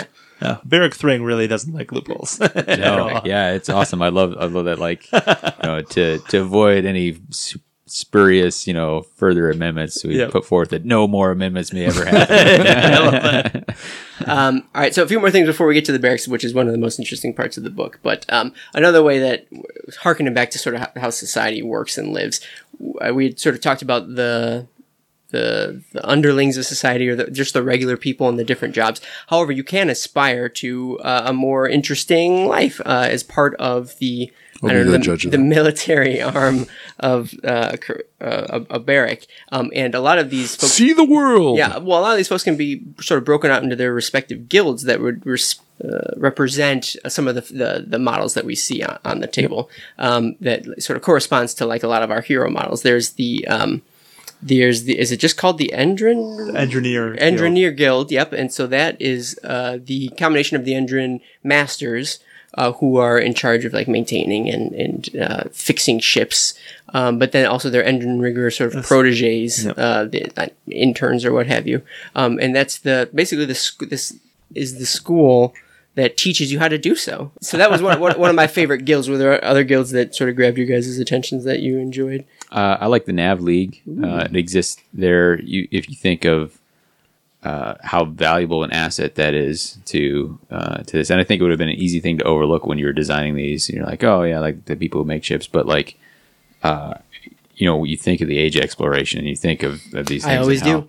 How important it is to have somebody who is either able to make a map of where you're going if it's somewhere you've never been, or to chart you a safe course if you're going through something that people know. Like that's a real cool skill for them to have noticed and being like, yeah, this got to be an important part of this society. Mm-hmm. So who do we know that's part of the Nav League? What model, I guess, is for lack of a better word. Yeah, I mean there is the Navigator model. Doesn't he have the bunch lenses? Of lenses and he's pretty cool. Compasses and any other guilds and then you got companies that grabbed you guys? The Aether Chemist Guild, rule of 3 here, and they are working the concoctions. They're experimenting with aether gold and other chemicals, and they can change the air around them. They can suck the air out of their enemies' lungs, and also make a mean leader for Underworld's warband. Really cool oxygen bar. Too. Well, they also talk about chartered companies as well. So these are individual companies that are formed in order to sell a specific product. There's a little fun story here about the Igrin Kaz Aeronautics. It, for example, is renowned for the quality of its surge injection engines, which utilize liquidized ether gold to grant a vessel supercharged bursts of speed. And how they are now present in all 5, except for Barrack Thring of the major ports, because Barrack Thring is like, you're being wasteful and we don't like this, right? Like, so here's the deal. I'm in the middle of a Fast and the Furious marathon currently.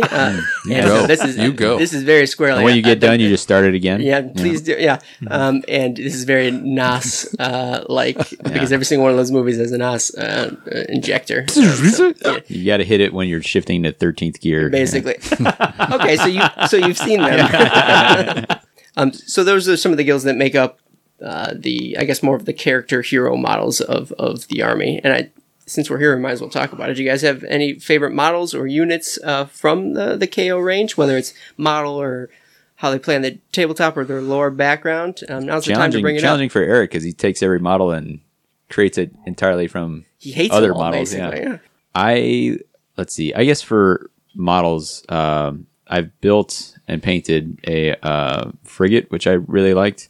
I'm excited to do an ironclad, and what I'm excited about that is they've done such a good work, and I think I've maybe talked about this before. They've done such a good job of designing those models to be functional. So, hey, I've got this cupola up here that Navigator's sitting in. Well, how would he get up there? Oh, well, we'll put steps in the struts. Okay, we've got a ramp that comes out. Well, they have to jump over the side. No, we'll create these hinges that, you can see that it's a hinge spot that would swing open. Here's a guy who's like, repainting the hull or addressing, they've thought of all these things to make them look like they're functional and real. And I think that really shines in the sky ships that they do, but the ironclad in particular. Right on. Eric? Yeah, I mean, my issue is that I always have to do something different. And that is an issue, yes. What I love about the range is that they didn't just come out with one boat. Like, it maybe could have easily just been like one big boat as the centerpiece and everything else is, just rides in a boat or doesn't ride in the boat. But they've got the 3 different boats.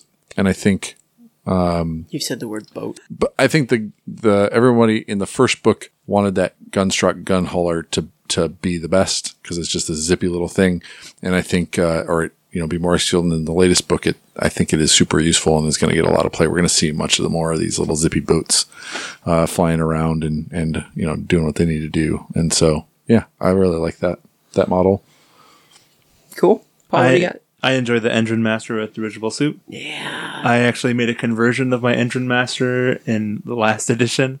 I added a balloon on the back of him, an engine on the back of him, and then I gave him some arms to do predicted it. Cool things. Called it 10 points. Nailed it. Paul did. I get that. I like that. And I did get a copy of Ether War for the Kharadron specifically. So I really enjoy the Engine Master just because he's like fun and funky and really exhibits what's going on with the race, but like pushes it a little bit farther.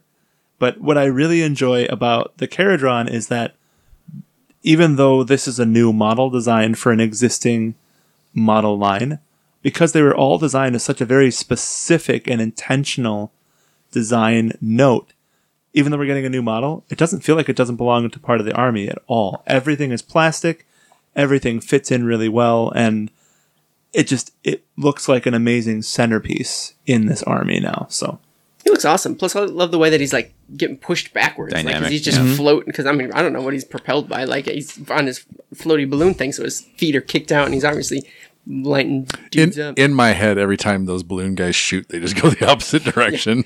Oh, we should have put a propulsion system in this. Oh gosh. My favorite guy, similar actually, is the engine riggers, because I like that they're sort of the underlings, and they're still kind of learning how to use their balloons a little bit. So they're like, whoa, they're trying to chase like ships down. Be like, no, I got to seal that cut or something like that, because they are under the tutelage of the engine master, basically. So they're flying around, doing what they can to keep the ships in ship shape, and the admirals are yelling down, you got to fix that hole, and they're saying, oh, we're trying, as you know, the battle's flying all around them, and they're sitting there trying to weld like a seam or something like that. But it's another cool thing where it's a functional thing. Like we want to be able to make repairs on the fly. So literally on the fly. So with conventional navies, we'd have underwater welders who can go in and do some spot repairs or whatever the case may be. These guys, there's a reason for them to be flying around. You got to be able to get down on the side of the ship and do those repairs without going back to dry dock, sky dry dock, sky dock. And I don't begrudge them taking what would be a fairly mechanical, like utilitarian like job role, and then also making it a combat thing too, because they're drills and they're saws and whatever. I mean, nobody wants to get hit by one of those, so they're still combat ready. Because I mean, everybody needs to be combat ready, presumably in the moral realms. Like, there's no room for anybody who isn't really willing to chop some guy up. So I like how they sort of serve that double role, but they again have a very functional job out there on the ships, and you don't get.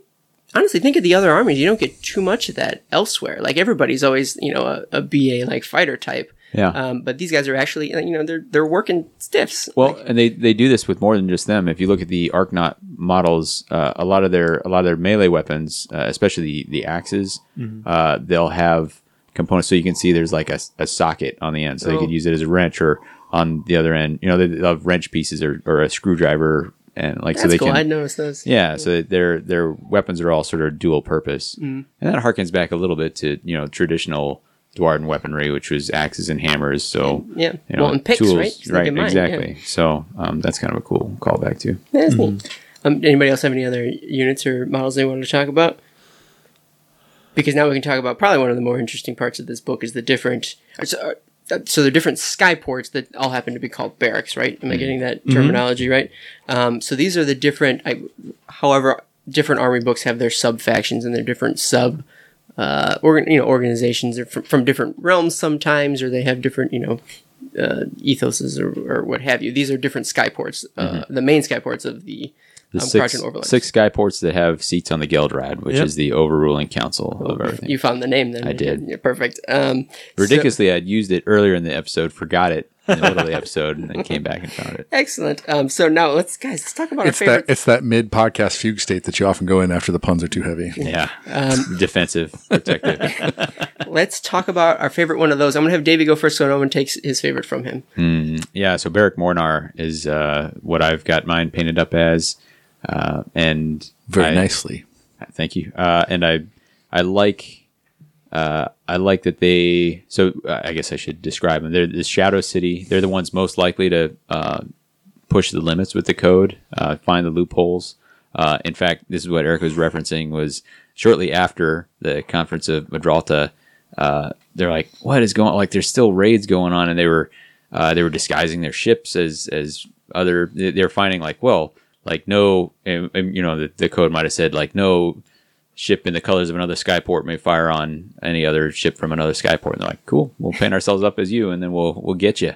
And so they but it's a valuable role, right? Like you think,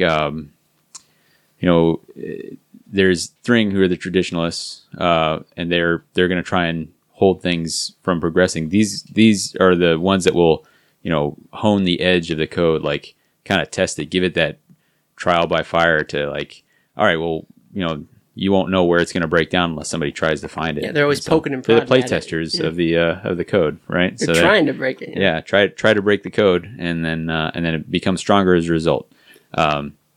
But I like them because it feels like they embody, sort of the more, because they're willing to push the edge, push the limit. I think it opens your options up, like, and that's why when I was when we were doing our background for that campaign, I was like, yeah, these guys would be willing to trade with greenskins if they found enough reason to do so. Like they're have no scruples, and I like the idea of the sort of smuggling aspect, right? Like that exists in high seas narratives and pirates and smugglers, and they get to be in that spot. Plus, they're doing the interesting stuff right now. Yeah, and I will say, while we're talking about the Geldrod, one thing is that there's 18 seats on it. Mm-hmm. There's a big shakeup, and Mornar has risen the highest. They used to have 1 seat on the Geldrod; they're up to 3. Opportunists. Yeah. Right? Yeah. I feel like there's probably an assassination in there somewhere. well, Might be. And one of the little lore tidbits about Mornar that I really like is that they have their own black market that they're running. Like they can get the stuff that nobody else can get. Yeah, which is super fun. Yeah. So I remember being thrilled by their, like, so you'd mentioned the Shadow City before and how it's sort of hard to get to. Can we get into specifics on that? Because that's, I think, one of my favorite, like, I think it's impossible to get to at the moment. There's a swirling, shadowy realm gate. And, where it was, right? So everyone used to know where it was, and now it's not there no more. Yep. Yeah. And not impossible to get to. You can go through that gate, and then a black ship comes and escorts you back to where the city is, but there's no way for you to. Yeah, I don't know if they put a whole it's the hood equivalent, over the whole equivalent thing. of being blindfolded, Yep. and then so nobody's quite sure where their city And so is. folks would put the request in, like, where are you? And they're like, not going to tell you. Yeah. If you want to find us, like, you come through this portal. Yeah. Well, and to like tie it back into that Age of Exploration, right? Like it's a port completely surrounded by mist. Just happens to be in the realm of shadow, but like this whole Presumably, yeah. yeah. So What if it was light instead? Just messing with people. Psych. Yeah. Eric, do you got a favorite port? Yeah, I think there's 2 that I really like, but I think the one that I like the most is Zilfin because of the pure love of sailing. Like, they're the finest sailors. They're the most efficient at riding the winds. And when I, early on when I was trying to create this elven version, of the KO and, talking to Davey about like which one would work. And we always think of elves as being really fast, but I also like just that idea that, if you have to skirt some wind, right? You think of when you go down a river, there's buoys, there's a green and a red, and you stay between them. And, you stay in the deepest part of the water, and it's the easiest to sail and it's the safest. That these guys are the ones who could probably get the closest to that edge of that wind or that spot. And they just know how to ride it to get back in or whatever. So they're going to maybe take the more risks in the sailing itself. They're going to go into the harshest places, the most turbulent winds, and still be able to come back out of it. So that gives them that edge and getting someplace faster, further. And so the exploration of it is really what intrigues me about them. What else to know about them? After the Necroquake, they had the kind of the best sailing ability to ride through it and save more of their ships. And so which means that now that the exploration's back on, they're kind of able to kind of respond to that a little bit quicker. They gained a seat. They're up to 5 from 4. And then, I like the scorekeeping. Thank you. Keep it up. I think they have one of the coolest pictures in the book because the picture of their city, the one that's attached to their text, has one of these huge gargantuan ships we don't have models of. In very front and center, and then what looks to be maybe a harvester from the ether gold mining as well, kind of coming into the picture from the bottom right. And it has this wonderful picture of the sky lanes crossing over the port itself, which is super cool. yep. Yeah, and it's in passing references that they're like the biggest boat we see on the table is an ironclad, but there's much larger out there. They're just not as efficient, and so they're not as often used for war. Yep.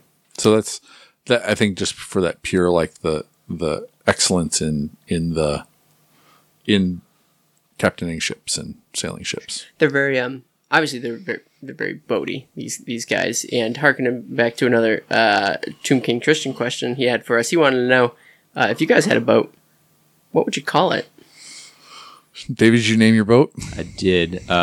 It was the Swift Lady, I think, or the Swift Rin. Rin is the Dwarden term for lady. So. Nerd. I got this. I only have a frigate built right now for my Kharadron, and it's called the Aether Dance. Very swift but the ironclad that I'm going to build is called the Mathlon's Reach. Kind of how far can Mathlon's hand get is where their ship is. Sure. Paul, what would you name your boat, or what did you name your boat? Skitter Sailor. Ooh, Skitter Sailor. And my boat is Yeah Boy. I'm on On a boat. All right, Paul. What was your skyport? Urbaz. I really like it. They are the traders extraordinaire, and they are known as the Market City. They just have a ton of this mercantile aspect to their city that I really appreciate. They are the ones who have the story of abandoning a whole bunch of people in the middle of chaos-infested waste because they ran out of money. So, we're not going to keep carrying them. The other thing that really is fun to me is they boast the greatest sky fishing fleets. And it says its code writes, long ago won code claims for several cloud banks rich in life. So that seems really fun. The idea of having this subsistence fishing within the clouds themselves. And we haven't delved into that as much. But again, it's one of those everyday life. Where do they get food from? Where do they, are they able to subsist? Yeah. So This was the other one I was kind of waving between because my Kharadron hunt these giant sky sails and they talk a lot about these. The megalodons, the sky sharks and stuff like that. Like there's just so much of this air life, and that's really cool. These guys also push the boundaries quite a bit, like Mornar. They try and they go a little bit more risky with their aether chemistry. They're the one trying to get that squeeze the juice, every last bit of power out of that. Yeah. So it's kind of.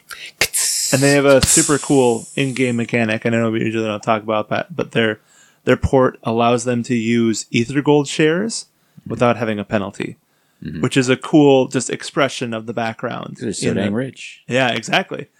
So that's I enjoyed that quite a lot. How many seats on the whatever do they have? They actually lost some. I think they're down to 1. Oh, bummer. Yep. All right, my favorite skyport is one that they call Barrack. I can't say this word. Thring.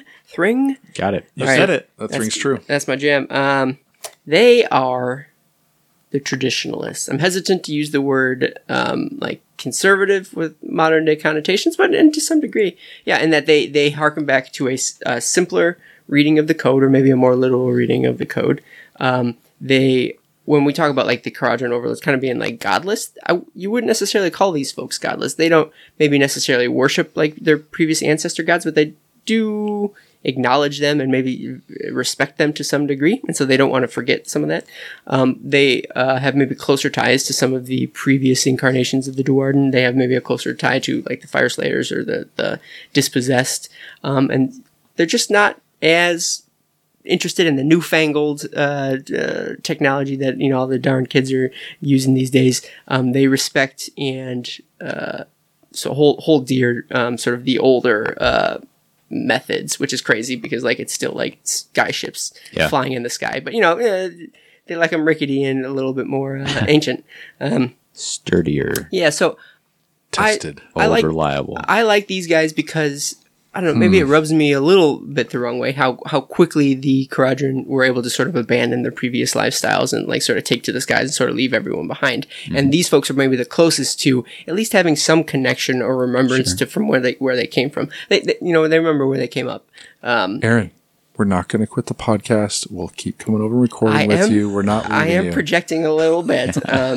But some of the cool things about them, I think we did talk about, but their like refining mechanisms for Aether Gold like isn't nearly as polluting as some of the newer processes because they're a little bit more, I don't know what you, analog, I guess. They're not as sort of steeped in some of the new technologies that kick out that much more pollution, but they have like their own, like their billows are still like manually used, and because of that, their skies are cleaner.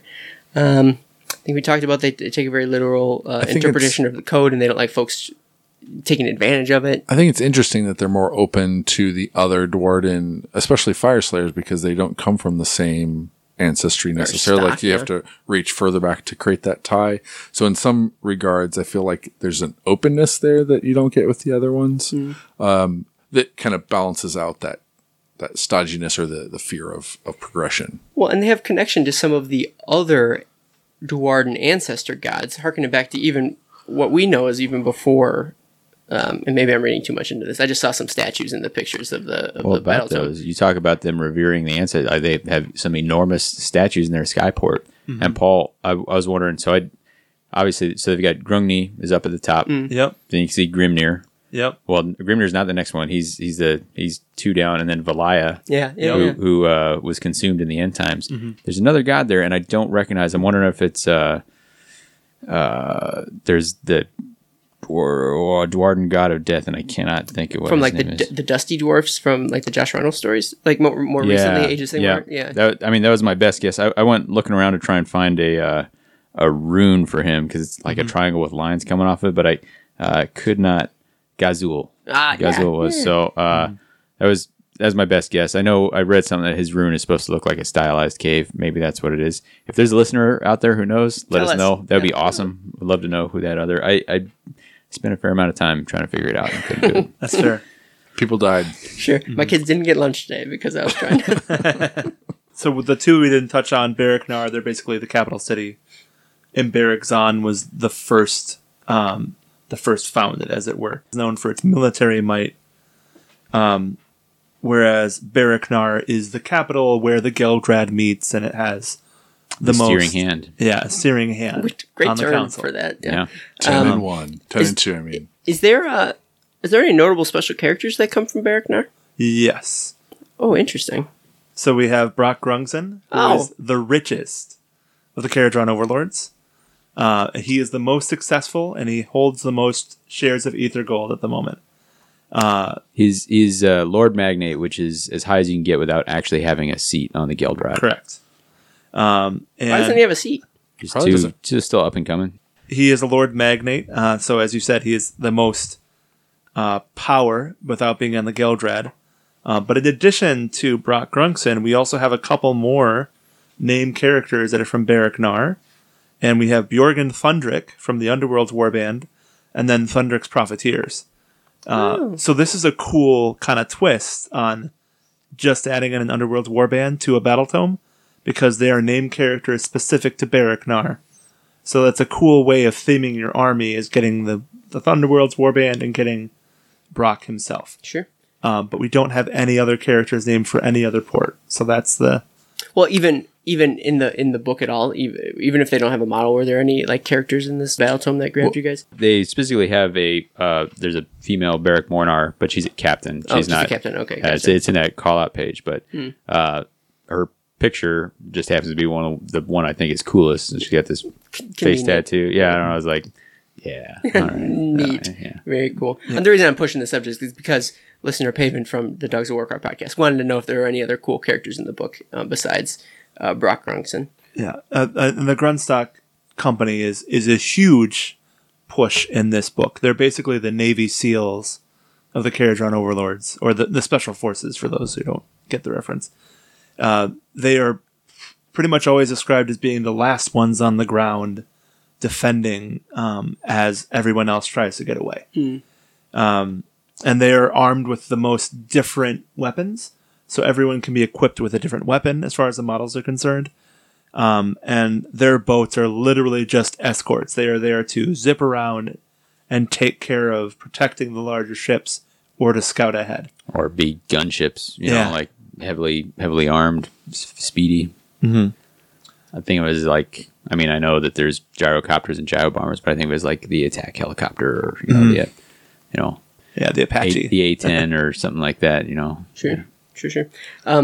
Harkening back to the different skyports, another listener question. Tristan also wanted to know what barrack felt the most lived in. Does anybody want to advocate for your favorite barrack as the most lived in, or maybe like identifiable? If there's a spoiler, Barrack Nar, if I'm not mistaken, is represented in one of the short stories from Black Library. And so that to me feels the most lived in at the moment, having read that background. Cool.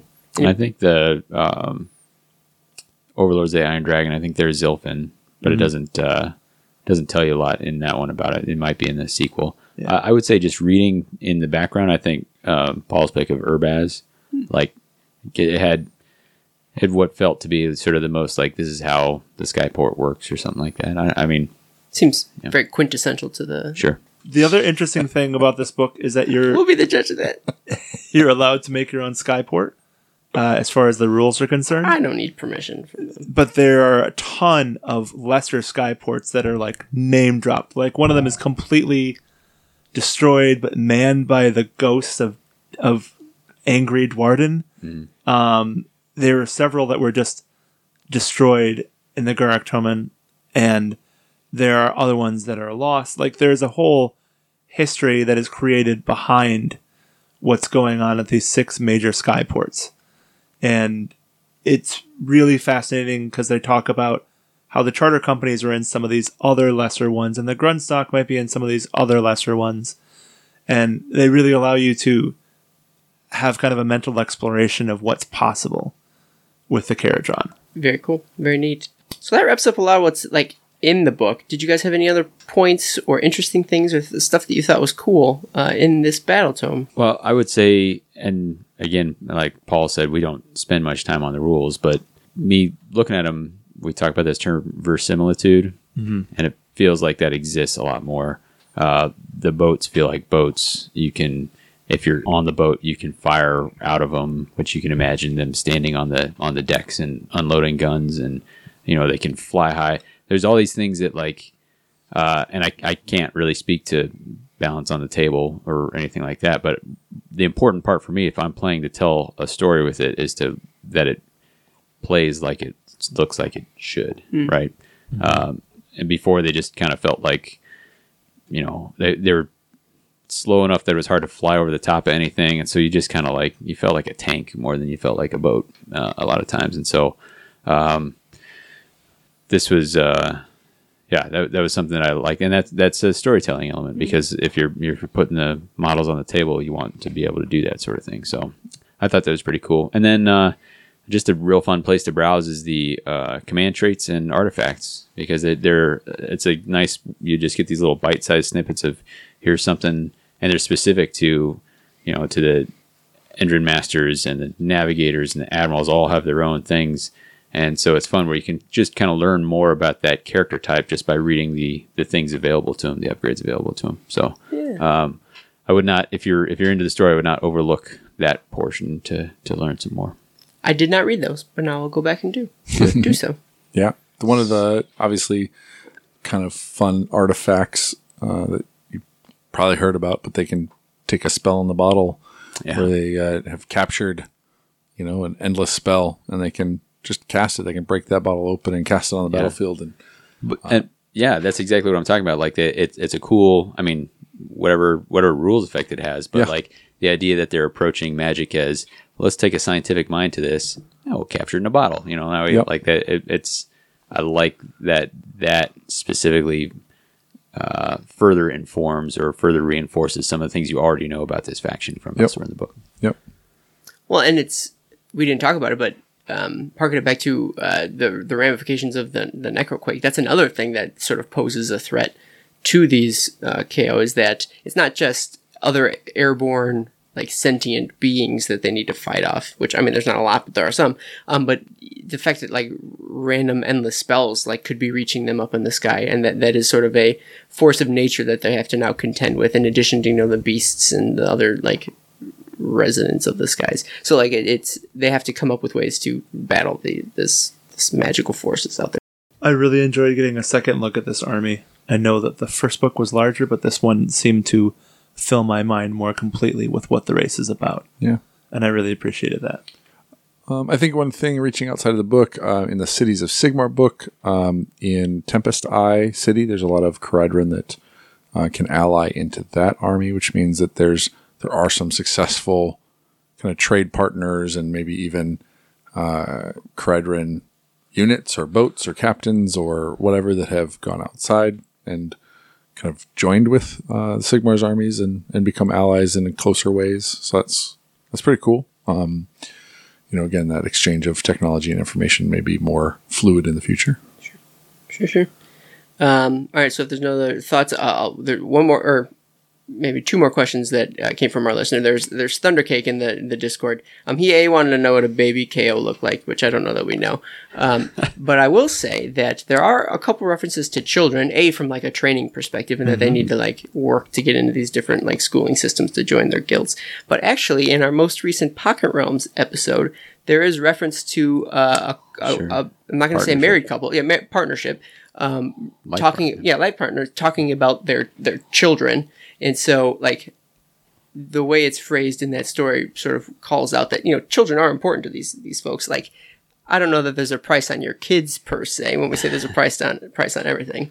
But I got the sense that they were important, and family still was important to these to this race. We actually get a view of what a Kharadron baby bonnet or bassinet looks like. If you watch The Mandalorian, I knew this is coming. Yeah. And baby Yoda is floating in one of those. So that little floating ball.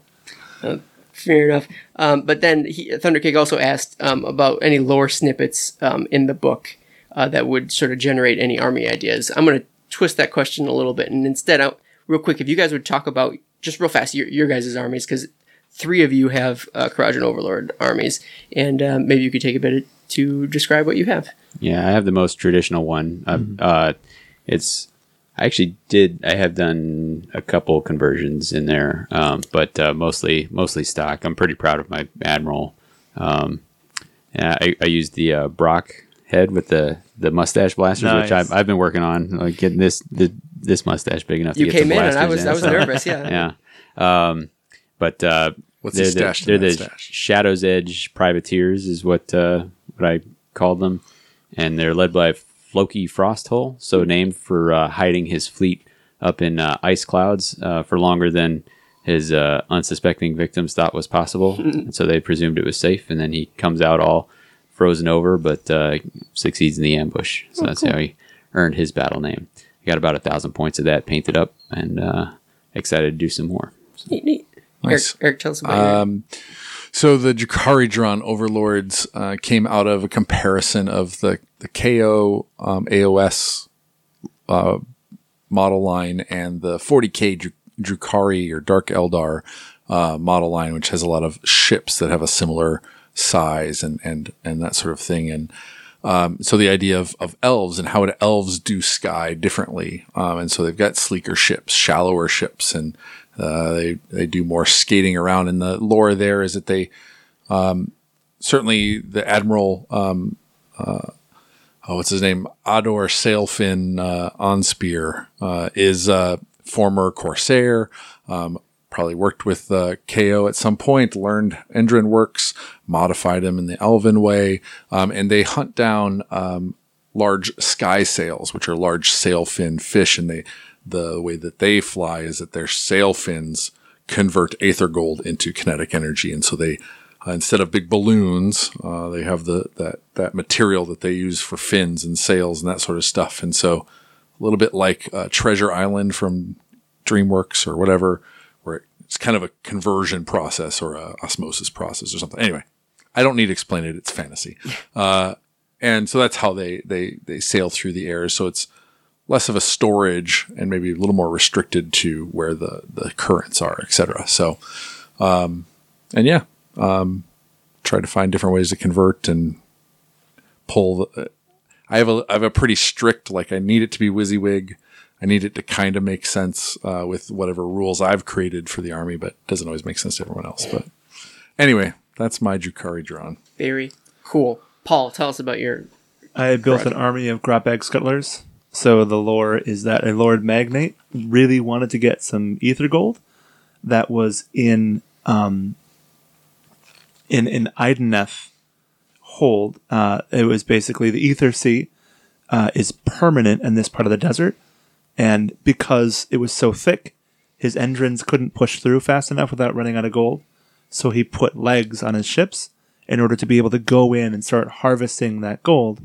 Unfortunately, the Ideneth came out and destroyed them, and so these ships are just stranded in this patch of Ether Sea, and a madcap shaman managed to find them and now goes around depopulating the goblin tribes from all the surrounding area and convinces them that this fleet will make them the best, goodest army ever. And so they go out and try and raid something, fail miserably, and then he just goes out and gets another tribe to repopulate them as sky pirates. So nice. It's a quintessential Paul. Yeah, exactly. Homicidal Always general. Just no care whatsoever. Yeah. and I don't have a Kharadron Overlord army, but if I did, it would be a Barrack Thring force, but they would be sort of like evangelists for like Grungni, trying to bring the rest of the Kharadron Overlords back to the fold, and so there's sort of proselytizing. Let's go back to the mountains. Yeah, well, and try to rekindle the worship for Grungni. Maybe to sort of bring him back or catch his attention again. Not that he's gone permanently, but that's what I would do without a single conversion. Stock all the way. Paint on the box. Yeah. I think there are some conversion ideas. The Skyport that was lost with the Angry Dwarven Spirits. I'm sure you could make a spirit Sky Pirate army. Yeah. That wouldn't be too hard. You could do an army of the city folk, right? Say that the Arkanauts were destroyed, and you have these city folk that are forced to man the ships. That could easily be a cool conversion that you could make as well. Yeah, true. So there are all sorts of ideas, I think, in this book to be discovered.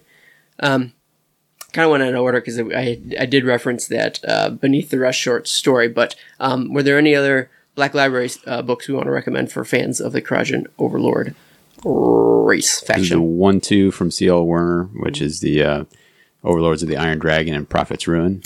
1, 2, 3 actually, because Shipwrats is those same characters as is well. That a prequel to? I think prequel, but I think it's independent of the storyline. Well, that's not true because something happens at the end. Well, whatever. I'm not sure.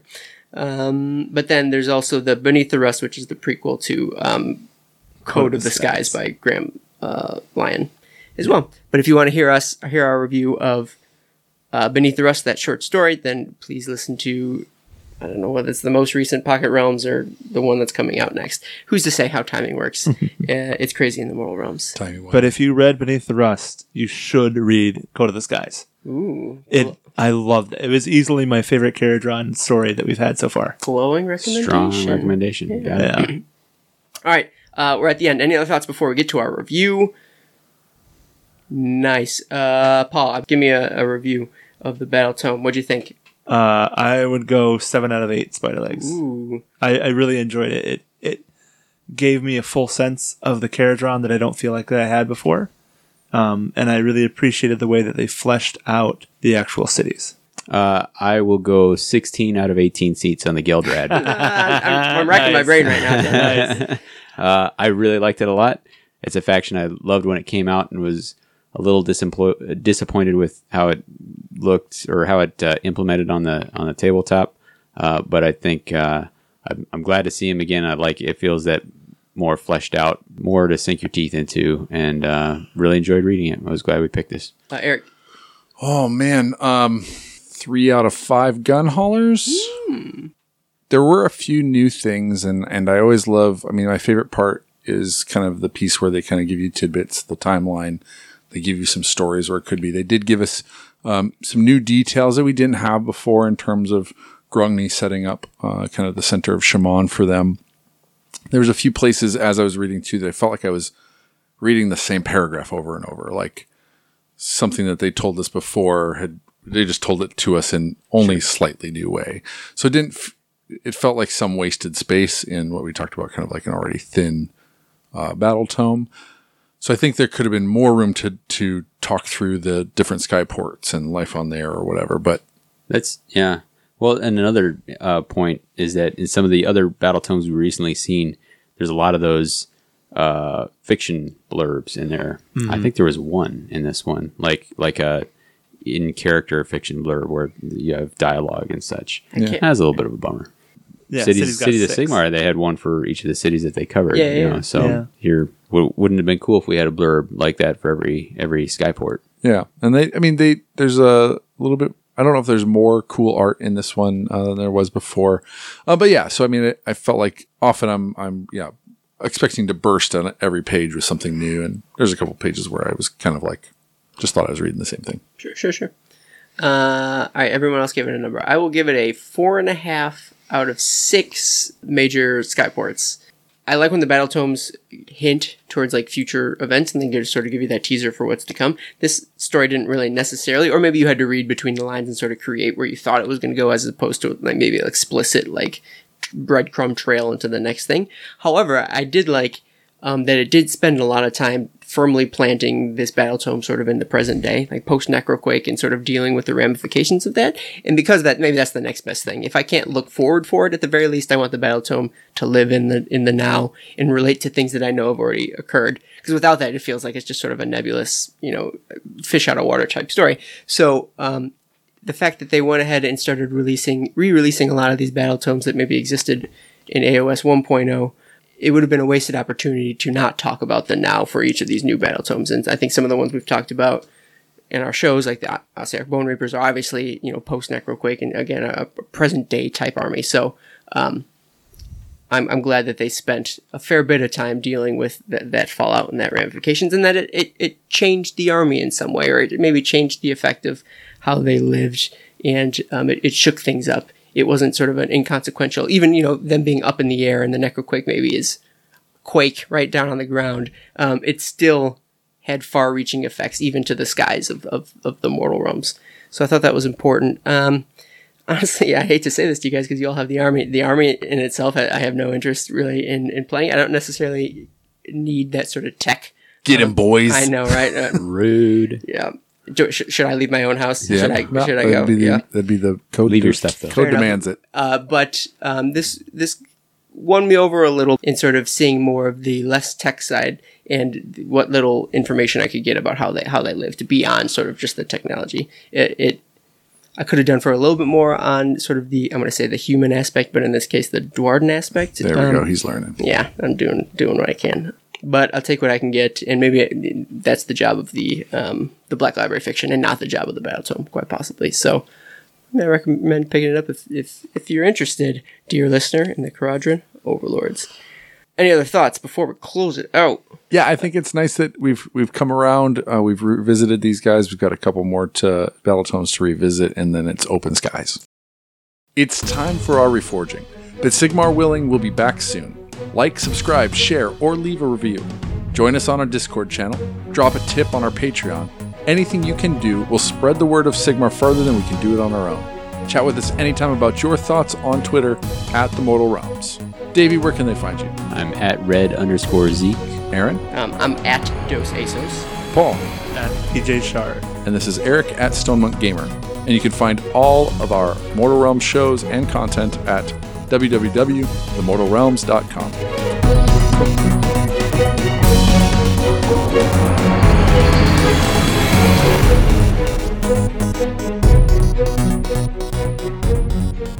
Anybody else know? You guys literally play the army. Does anybody else have a concept? What do you do around here? All right, so 2017, I think, is probably when they... Yeah, guess who's waiting behind the rift? Was it you? Is it Kaiju? No. Zinch. Oh, God, that was my next Whoa, guess. That's what I should have done. Dang it, I'm embarrassed now. Would that make the world skyfarer if there's only one boat? Interesting. Well, it's not Skyfarer that they're different sizes now, is it? Oh my God! Somebody get us out of this. I'm trying. Pull up. It's time for our reforging.